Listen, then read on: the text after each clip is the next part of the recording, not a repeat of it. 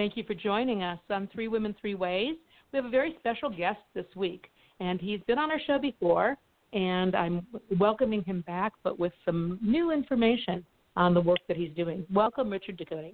Well, thank you very much, Heather. I'm very happy to be with you and to share with your audience everything that's happening in this very important field that we're all involved in.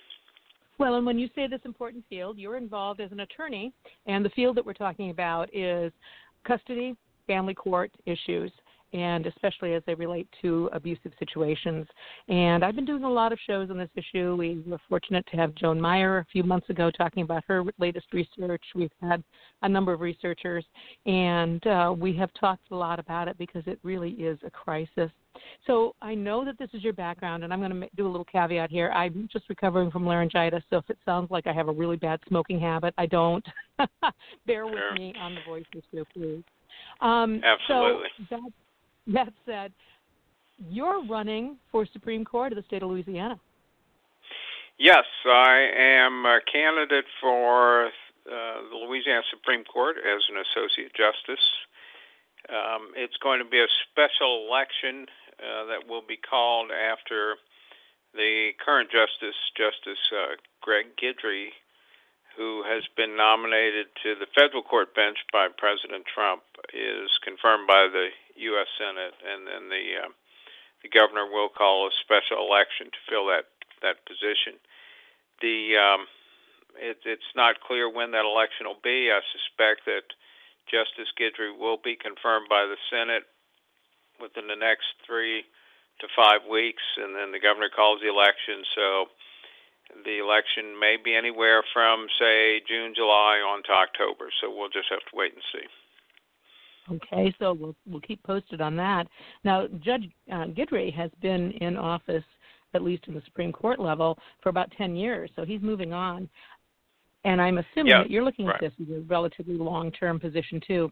What excites me about this is that many people have said over the last few years, what we need is to educate judges. We need to educate judges about the situations with abusers and family court. And bingo, if we get judges who are familiar with these situations, that's a huge win, I would think. But you tell me, why are you doing this? Well, you're absolutely right. There are very many cases that are filed in the Louisiana Supreme Court that deal with family court issues. And there are 7 justices on the Supreme Court.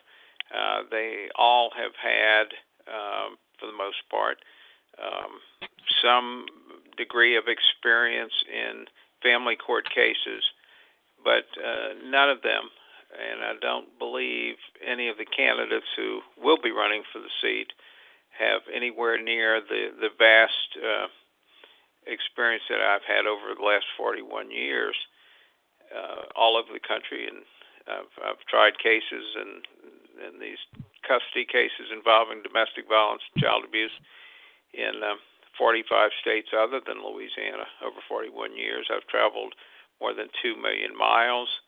I won a case in the United States Supreme Court on behalf of 2 sexually abused kids. I have an advanced law degree, a master's in laws from the University of Loyola University in Chicago in child and family law. And I've written over 25 laws that have been enacted by the Louisiana legislature and other states, and some of these laws have been replicated in foreign countries. They're primarily designed to protect domestic violence victims, child abuse victims, to reform the foster care process, juvenile court proceedings. I created the first program in Louisiana to provide attorneys specifically for abused and neglected kids. I'm a foster parent. I am also an adoptive parent, and I think that's a wealth of experience that's pretty hard to match. And it's been a very long process. It's been a very grueling process. It's been undertaken at a great deal of personal and financial cost to me, but it's been well worth it because I think I've been able to make a big impact for kids around the country. That all said, my experience is much broader than that. It's I'm not just an attorney who has one little niche practice in this area because the issues that I've been involved in, nearly all of them involve issues of constitutional law, due process,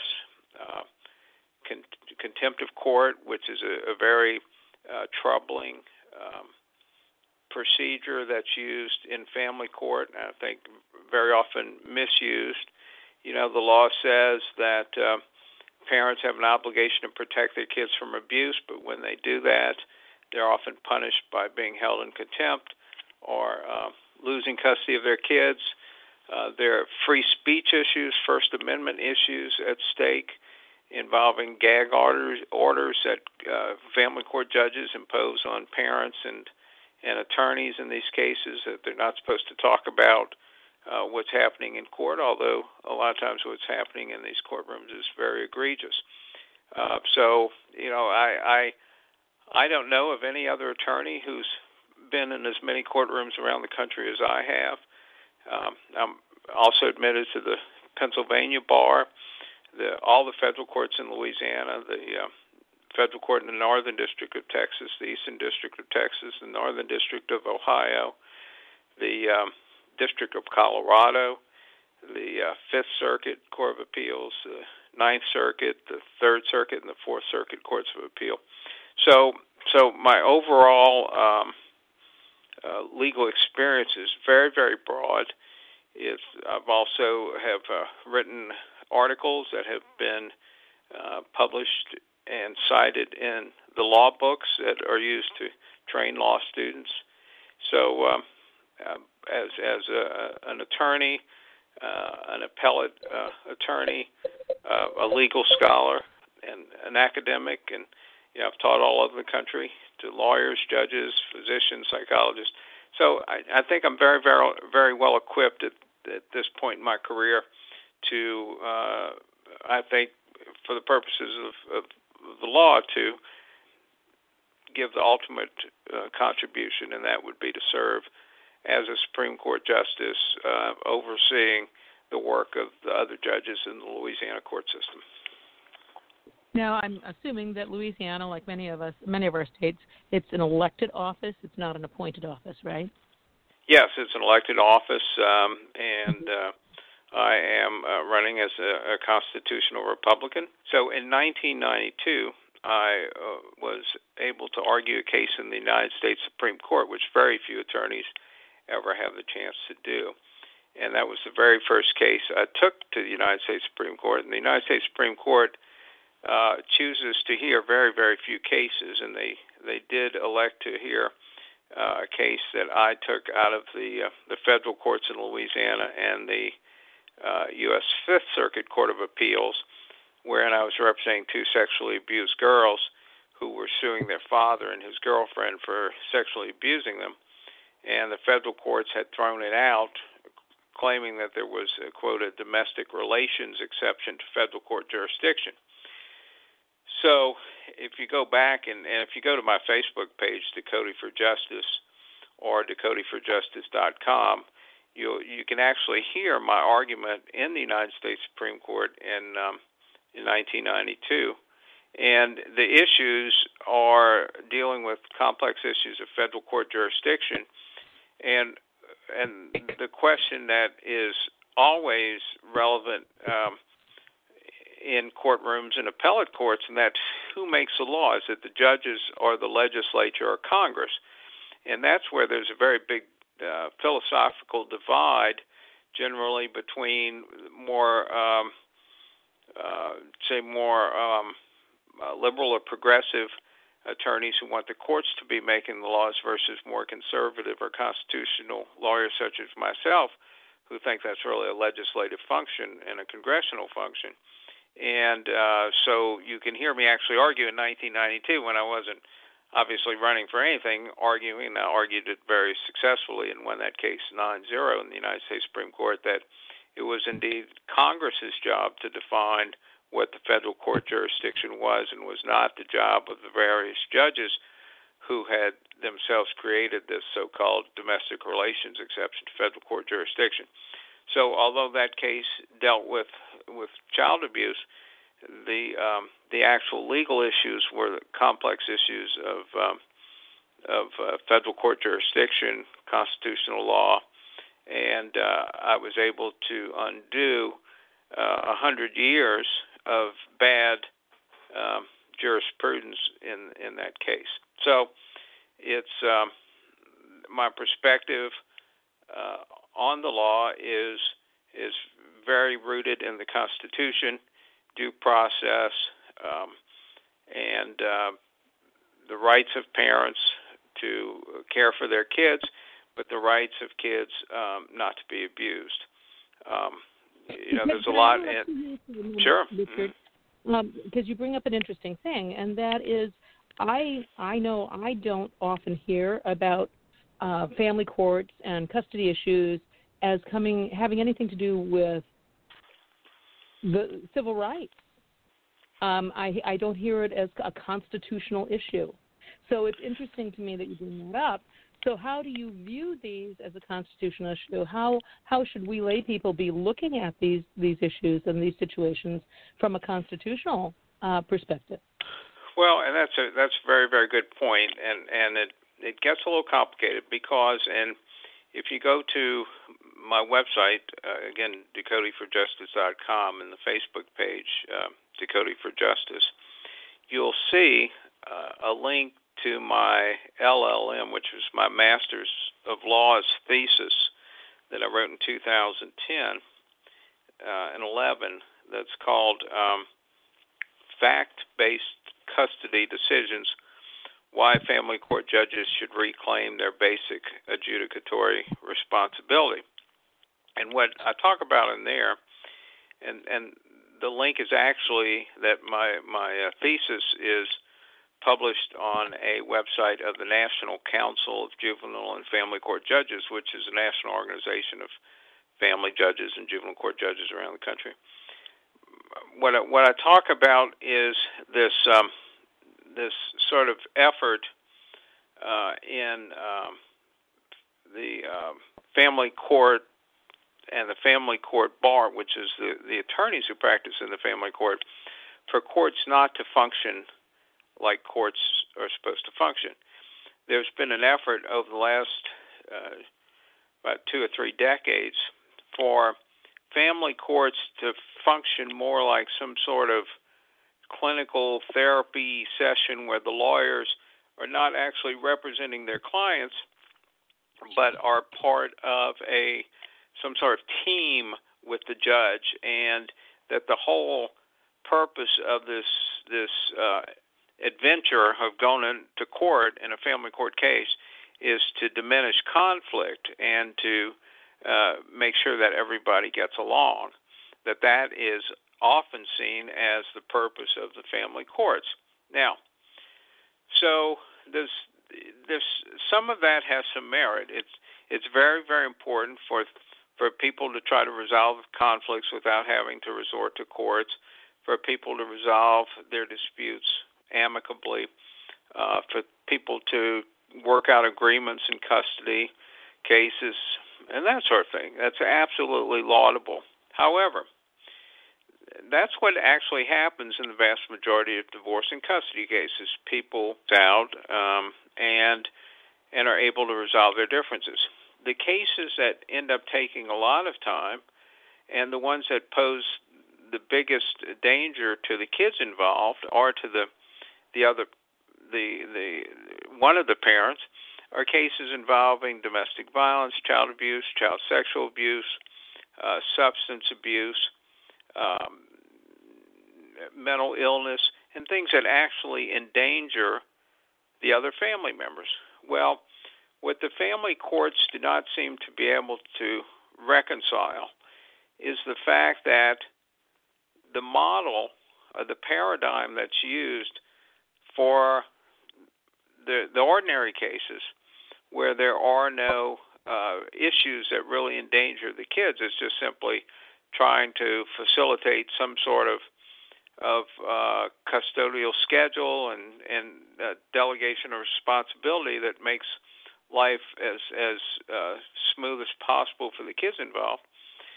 That model does not work where you have these other real serious issues, and the family courts try to foist on these other cases a model that just doesn't work, and consequently, those are the cases that take up a lot of time, end up very bad for the kids, and are very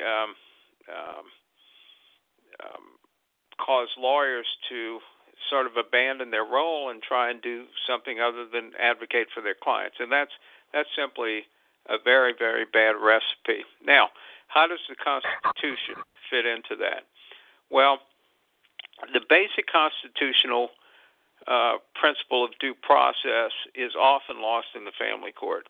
And what does that mean? Due process is the right to notice, the right to a fair hearing before an impartial judge, and the right, in most cases, to an appeal.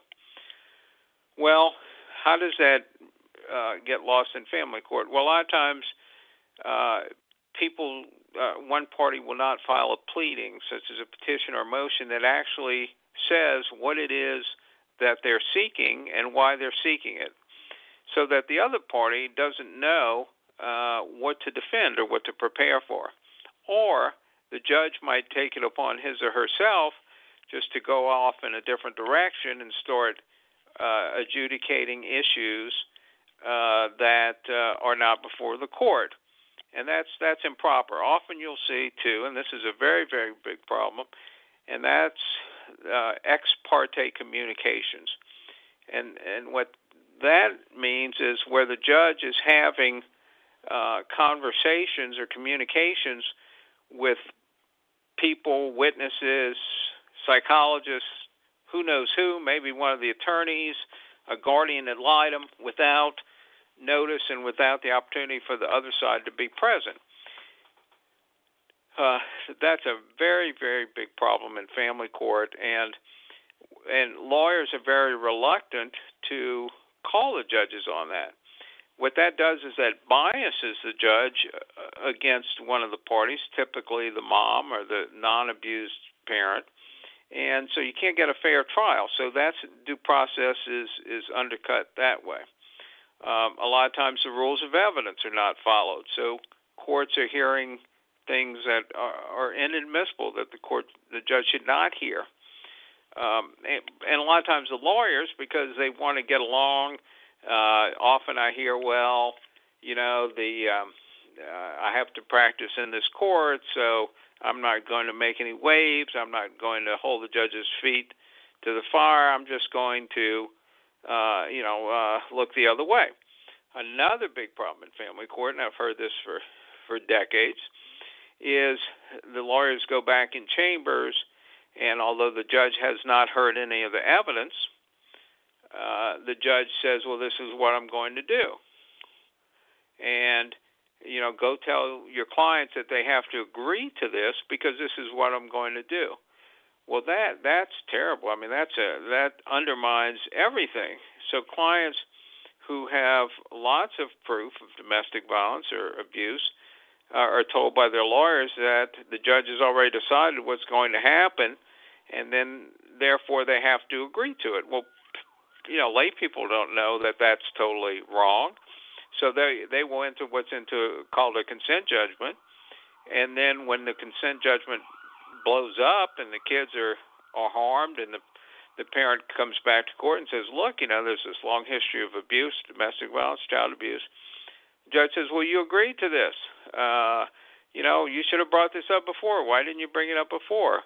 Well, then the lawyer doesn't want to admit that he or she screwed up the case. So this is the stuff that is plowed over day after day, and I suspect, from my experience, almost every family court in the country. So these things have got to be reined in, and judges have got to follow the proper procedures, and lawyers need to understand that they're still lawyers because the family court is still a court. Another area that constitutional issues arise in family court is judges are telling parents that they can't talk about certain things, and there are cases that deal with these issues in family court. The First Amendment still applies. You have issues involving religious freedom and parents' ability to choose what religion their kids practice. These are all constitutional issues that have very serious implications. And unfortunately, a lot of times lawyers just overlook this for expedience and to just avoid making waves. And that's all very sad. Well, and you've brought up some really good issues that I've heard over and over and over, and for some reason, probably because I'm not an attorney, I've never really thought of them as constitutional issues. But now that you pointed out, it makes perfect sense. You know, this ex parte communication, the rights to appeal. I was recently, I don't know if I mentioned this, but I helped assist with people getting their ADA accommodations. And I recently had a case in a Virginia court, and I'd never run across this before, but their family courts are not courts of record. And that means there's no record of it, and in order to file an appeal, you have to first provide a transcript of the case that you're appealing. So you have to, out of your own pocket, hire a court reporter to come in and record the proceedings. I'd never heard of that. Well, Virginia and a couple of other states do not have official court reporters for civil cases. So if you're going to have a trial in a Virginia courtroom in a divorce case or custody case or anything else, you have to bring your own court reporter to have a transcript. And you're absolutely right. If there's no transcript, there is no opportunity to appeal. So, and I've had a number of cases in Virginia and have reviewed a number of cases in Virginia as a consulting attorney. And, people tell me, well, we don't have a transcript. My lawyer said we didn't need a court reporter. And I always say, did your lawyer tell you that he or she cared absolutely nothing for your case and that your case was a complete waste of time? Because, in their view, because every case that's tried has to be tried with an eye to an appeal if necessary. You don't know what's going to happen in the courtroom, and you have to have a transcript. So when attorneys don't even bother to tell their clients that they need to get a court reporter there, then I just don't understand that. I've never understood why an attorney would go to the trouble of having a trial without making the effort to have a transcript there in the event that an appeal is necessary. And that's such a disservice to their clients. Well, and it's horrifically expensive, and when you look at some of these cases where so many abuse victims are pro se, how are they going to drag up another $1,000 or $2,000 to get a court reporter in there so that they can appeal? And so when the judge does something that is pretty egregious, and it would seem logical that the client should be able to appeal that decision, the client can't, because that client didn't have a spare $2,500 hanging around to hire a court reporter on the chance that she might be, want to appeal. I was just gobsmacked by that. I thought, boy, why don't you just tie one arm around their backs? I don't understand that. And there are constitutional issues and clearly implicated by that. If you have a right to participate as an indigent, where you're not required to pay the court fees, then you should be able to have a court reporter there. And I think there are ways in Virginia to obtain pro bono court reporters. The bigger problem that I have seen, I'm sorry. Well, I was just going to say, just for your information, in case it ever comes up and you need to know, I was successful in getting the court to pay. They didn't like it, but I was successful in getting the court to pay for a court reporter under ADA accommodation. Sure.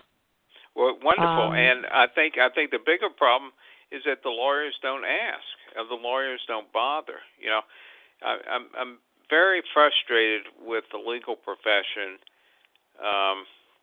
because it's lawyers have a reputation generally of being aggressive and fighting for their clients, and I think far too often they're intimidated by the judges, and they don't want to speak up. And there was a case in Pennsylvania a few years back where these two judges in Luzerne County, Pennsylvania, had a deal with this contractor to build this institution, this juvenile institution, and then these two judges would sentence every kid who came in their courtroom to some period of institutionalization, and then the state would pay the institution, and then the institution would kick money back to the judges. And this went on for a number of years. These two judges made several $1 million from these illegal kickbacks. Now, there were lawyers who knew what was going on, who were not actively involved, but knew that the judges were corrupt, and it took a long time for anybody to have the guts to blow the whistle on them, which I think is despicable. And when these judges, one of them I think went to federal prison for 27 years, the other one for 17 years, and this Pennsylvania Supreme Court had to go back and undo all of these juvenile court adjudications that these two judges had imposed, because it was all bogus and it was all corrupt. And again, judges, when I was in law school, I consciously made a decision, and I always tell this story when I teach law students and when I make presentations to public groups, and that is this: if at any time I had to do the right thing, and as a result of doing the right thing, I would never practice law again, I committed myself to doing the right thing and going to find some other line of work. So once you do that, once you say, look, if I'm going to do the right thing and stick my neck out, and as a result my career is over, then so be it. And it's very liberating to take that view, because then you don't spend the rest of your life afraid of your own shadow. And I see that happen far too many times. I've heard attorneys say that they don't want to rock the boat because they have to bring cases consistently before this particular judge, and if the judge dislikes them, it must be. I'm not. I have to be honest here. Full disclosure. I'm not particularly empathetic toward most attorneys, but I am empathetic to that position, because if you've got a job and your job depends on, on another person's reasonably goodwill, of course you're going to be a little bit more cautious, about what you do and whether you spill those beans, and it's a human thing. So, but I think that's a false fear. Yes, absolutely. It's an excuse. I've never seen an attorney lose a practice because they stood up for what was right. I've never seen that. It's an excuse. I've never bought it, and don't intend to start now after 41 years. It's because that's what attorneys are supposed to do. It's very interesting when I was applying to be admitted to the Pennsylvania bar. I had judges from around the country write letters, and these are judges who didn't know each other, and write letters to the bar just kind of as references. And they all pretty much just said the same thing about me, and that was that I'm always very well prepared. I'm always very professional, and I always hold their feet to the fire and do it professionally and responsible, and don't cut them any slack. Well, that's the way to be. That's what your job is. So, yeah. So, attorneys who do that are always respected, but they might not be liked. And for the 29 plus years that I have been rated by Martindale Hubbell, which is the oldest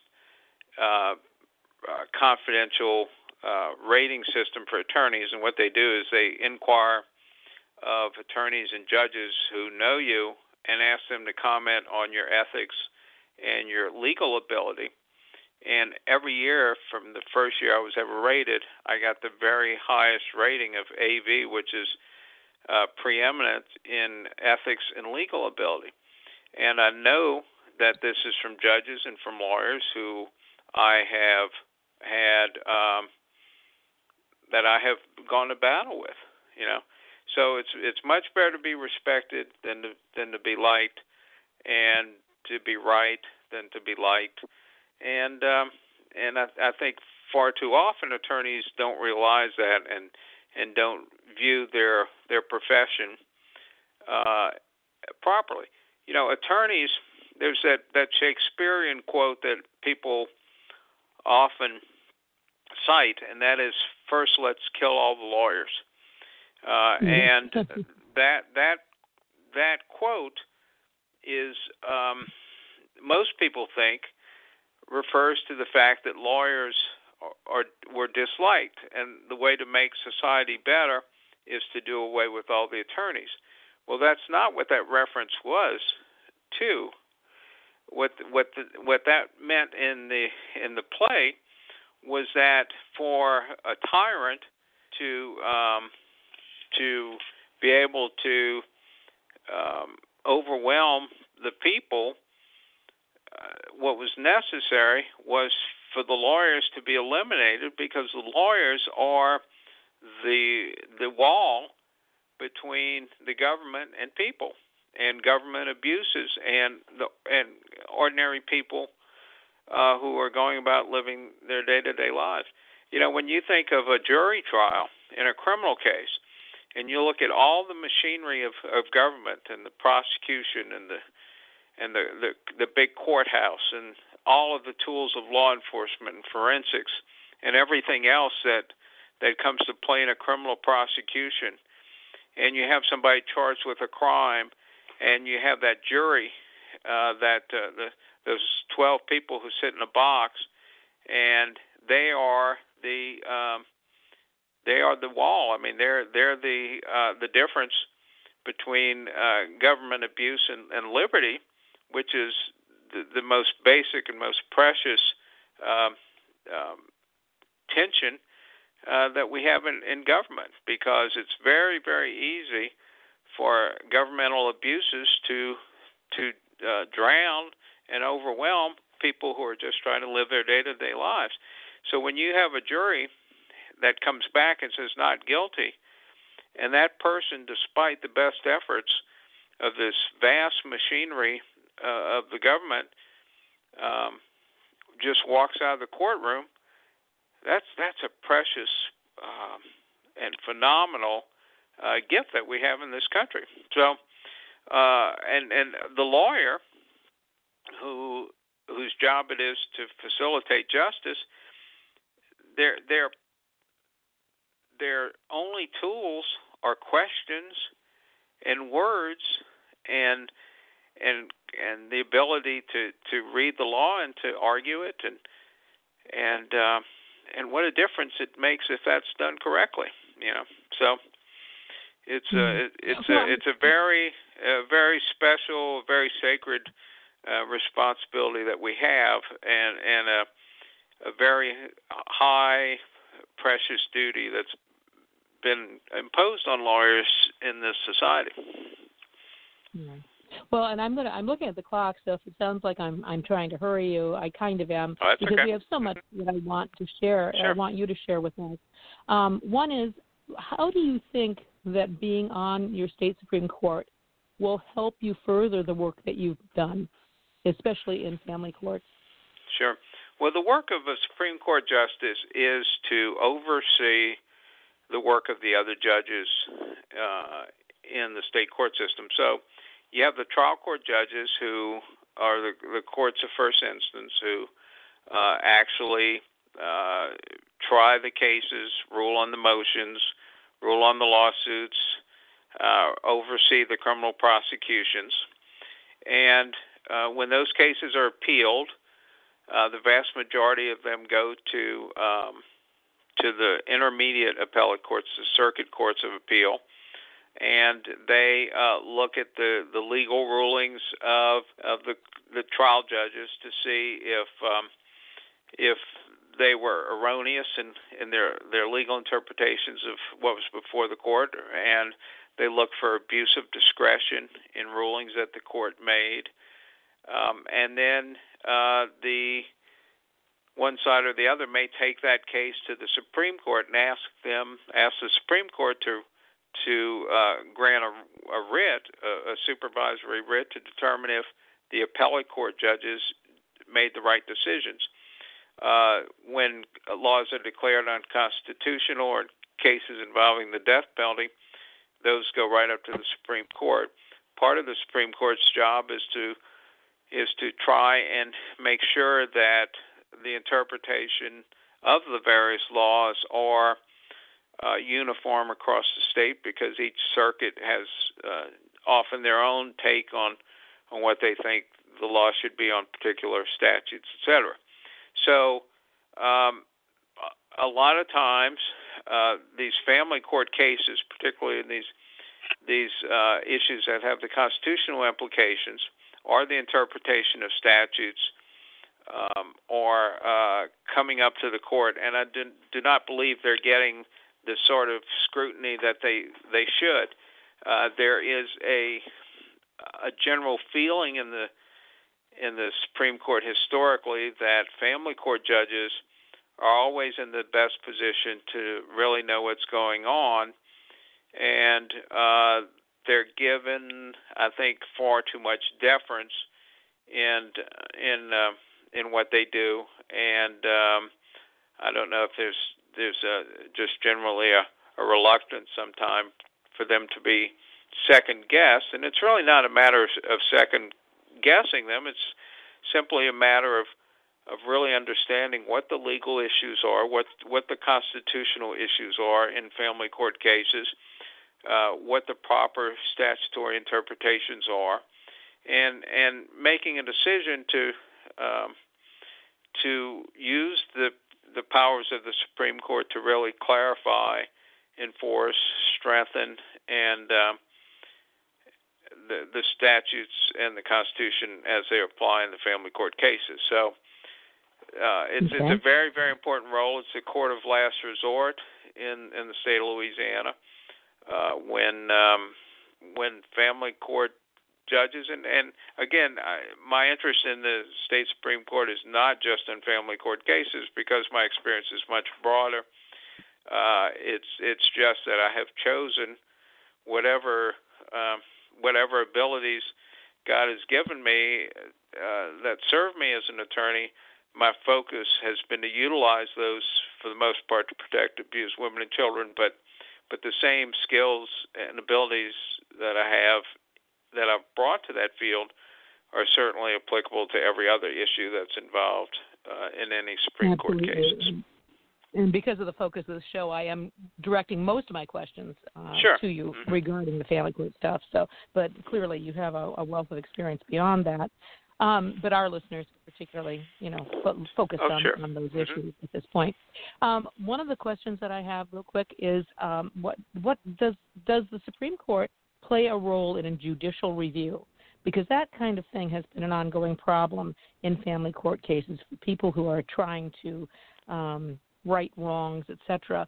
across the country. There is a judicial review board of some sort, and they review what the judges do. And does the Supreme Court have any influence or role in judicial review? You're talking about disciplining of judges? Or overseeing behaviors and checking. So there is in Louisiana, the Judiciary Commission, which is an appointed group of people who receive complaints about judges, just as you have the Office of Disciplinary Counsel and the Louisiana Attorney Disciplinary Board, which does the same thing for complaints against attorneys. So when complaints are made against judges or attorneys, it goes to the proper board.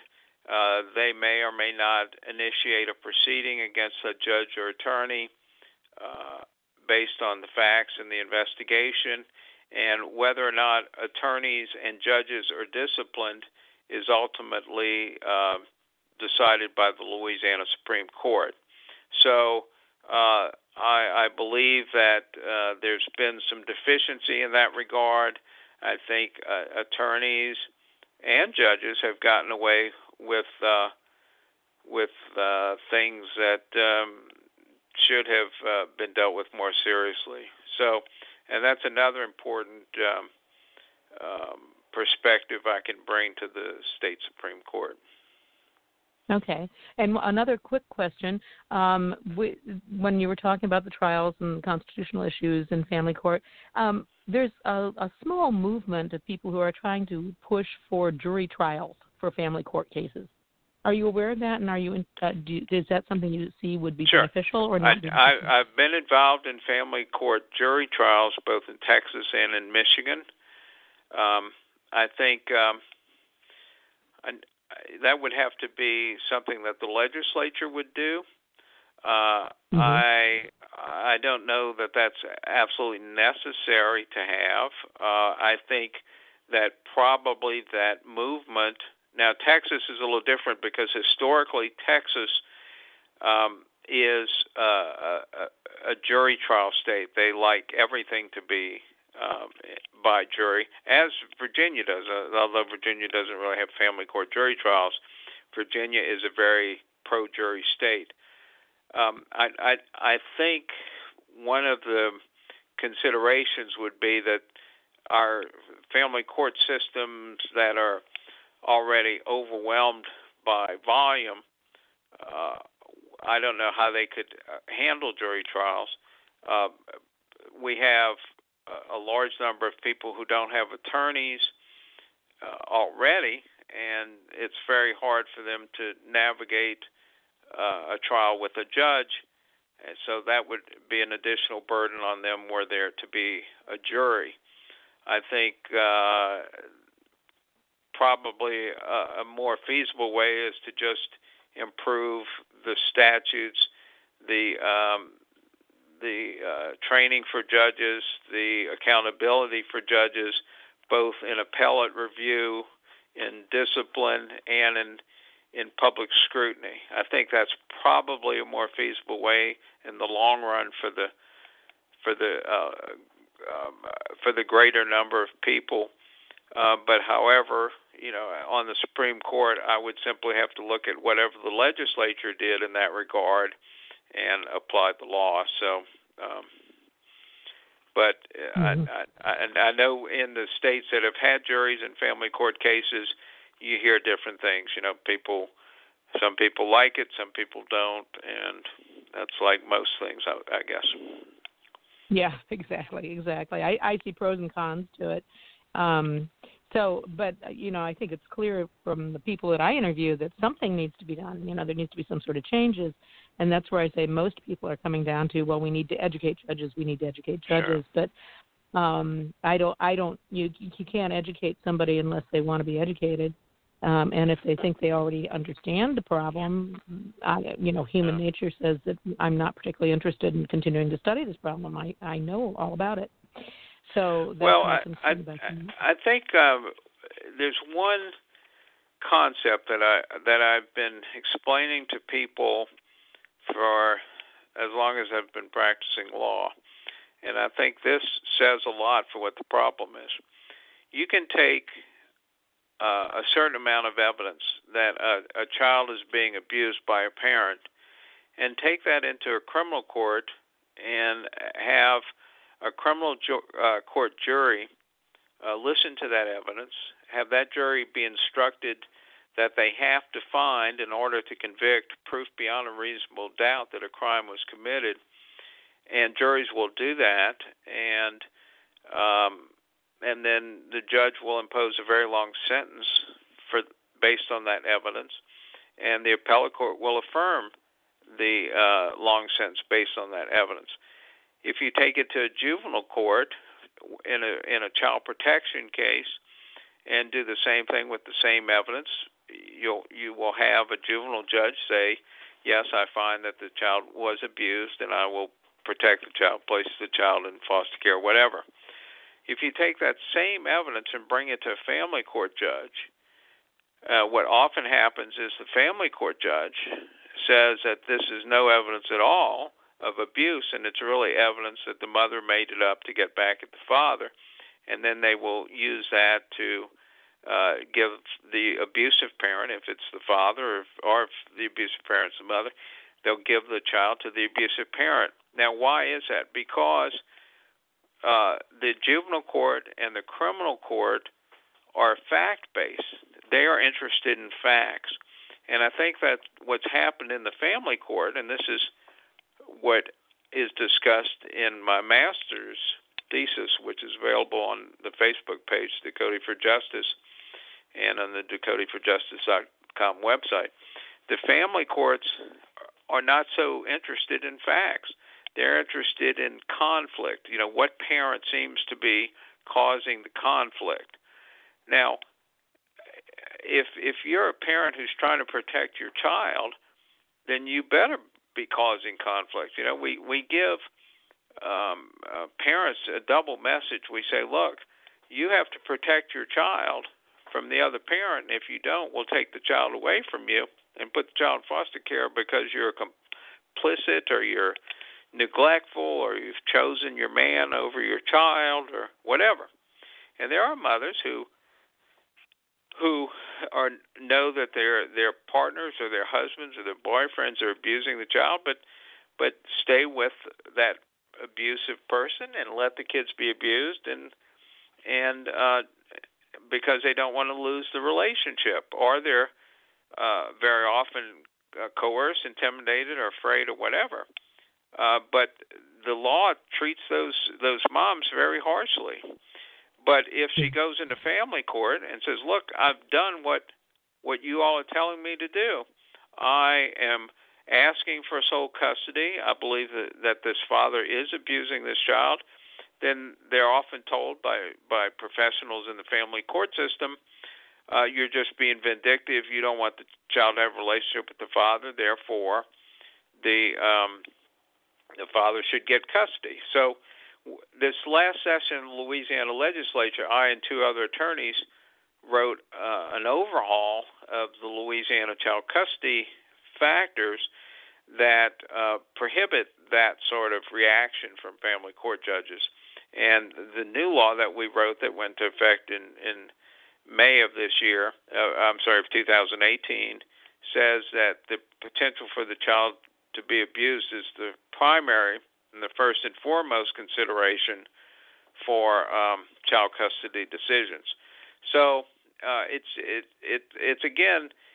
the family courts trying to impose one size fits all on every type of family, and the failure of the family courts and the lawyers to run a court like courts are supposed to run based on facts, as opposed to these very often pop sort of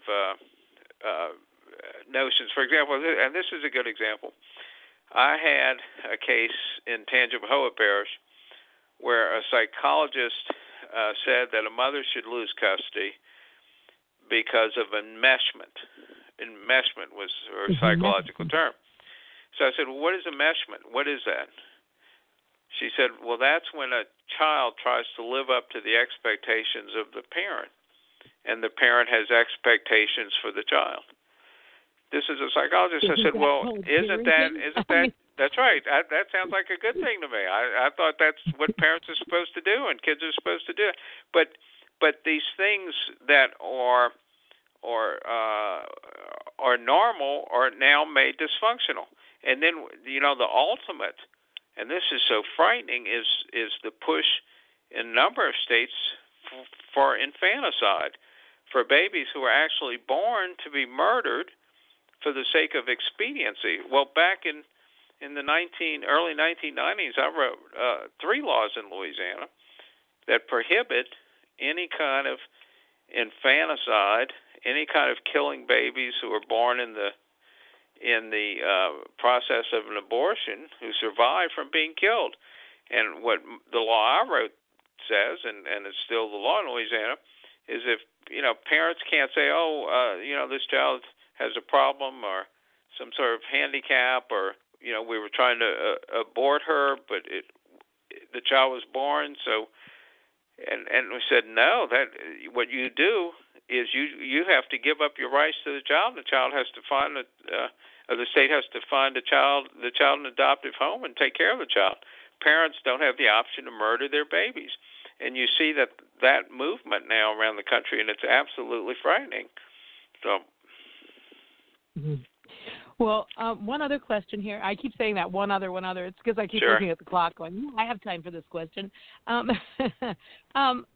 You had mentioned, and I want to get to this at the very end, but you had mentioned that you were kind of drawn to this field. I want to get back to that. Sure. Why? What really brought you into this field? Not just law, but the field of a kind of focusing on family law and constitutional issues. Well, when I was growing up, we had 5 kids in our family. My mother was pregnant for my youngest sister. And 6 weeks before my youngest sister was born, my father died suddenly. And he was a geologist, and my mother was a stay-at-home mom, and we were in private schools, Catholic schools. And, our lives fell apart. I mean, nobody was prepared for that. And my father's boss came to my mother and said, how much do you owe on your house? And he was going to write a check and pay off the house. And there was insurance, so he didn't have to do that.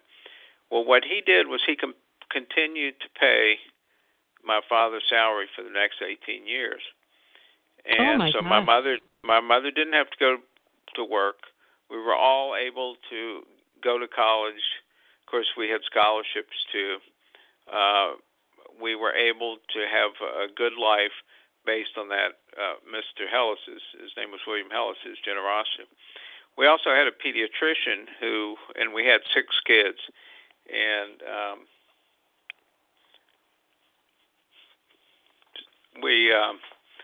Dr. Thomas, the pediatrician, never sent my mother another bill.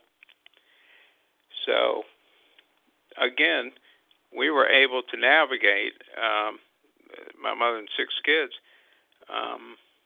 this, our lives with due to the generosity of primarily Mr. Hellis and Dr. Thomas. So I wanted to be able to give back for that wonderful generosity that we received. And so when I was in law school, I was a juvenile probation officer and just started encountering kids who were abandoned, who were abused, who were in foster care and stayed in foster care and rather than be adopted. And my approach to everything, every kind of problem I encountered was, how can I fix this? So I would drive all over the state, training all the social workers, trying cases to free kids for adoption all over the state. I would zigzag the state. I'd get up at midnight, drive up to Shreveport, get there at 7 in the morning, then drive to Monroe, zigzag around, writing these laws. And again, it was not without a great deal of personal cost to me and a lot of financial cost, because I've never made much money practicing law, but that's not the important thing at all. So I just thought that that I had a purpose in life. I think this is what it was. I think the Supreme Court is the the eventual cap on that career. I think everything I've ever done in my life has prepared me for the Supreme Court, and that's why I'm running. Well, I thank you, Richard Ducote. I thank you very, very much. Again, give your website, please. Sure. So people can learn more. DucoteForJustice.com, and that's DucoteFor Justice, JUSTICE.com. Or if you can go to Facebook, Ducote for Justice on Facebook, and you'll see pretty much what I've done, and we keep adding every day. And it's been an interesting process because going through these cases and posting things, it's brought back a lot of memories. With a lot of tragedies, I've seen just terrible, probably the worst of humanity in the abuse of kids, and the best of humanity in the saving of kids by foster parents, adoptive parents, social workers, psychologists, doctors, and I've seen dead babies and babies who've overcome terrible abuse. I've had kids who I worked with their moms when they were infants, who are now lawyers, who've come through the office, and it's just a wonderful experience. Well, I wish you good luck with your campaign. This is the point at which I would say, where do I send a contribution? But you told me you are not accepting this is a very important point. I'm not taking one penny of contributions from anybody. No lawyers, no family, no friends, no businesses. Other people who run for judge take hundreds of thousands of dollars from lawyers, and I think that's just not right, and I'm not taking a penny. Well, if there's anything we can do to help support you, let us know, and I appreciate your efforts. I appreciate the work you do, and I wish you every success in your campaign. Thank you very much, Heather, and thank you for the great work you do. I appreciate it. Well, thank you, and I appreciate you out there for listening. Make sure you share the website. Make sure you share the audio with everyone so that they can all get a taste of what Richard Ducote has been doing. As I said, he's been on the show before, but I really appreciate his coming back and explaining some of these things. Thank you, and join us next week on 3 Women, 3 Ways.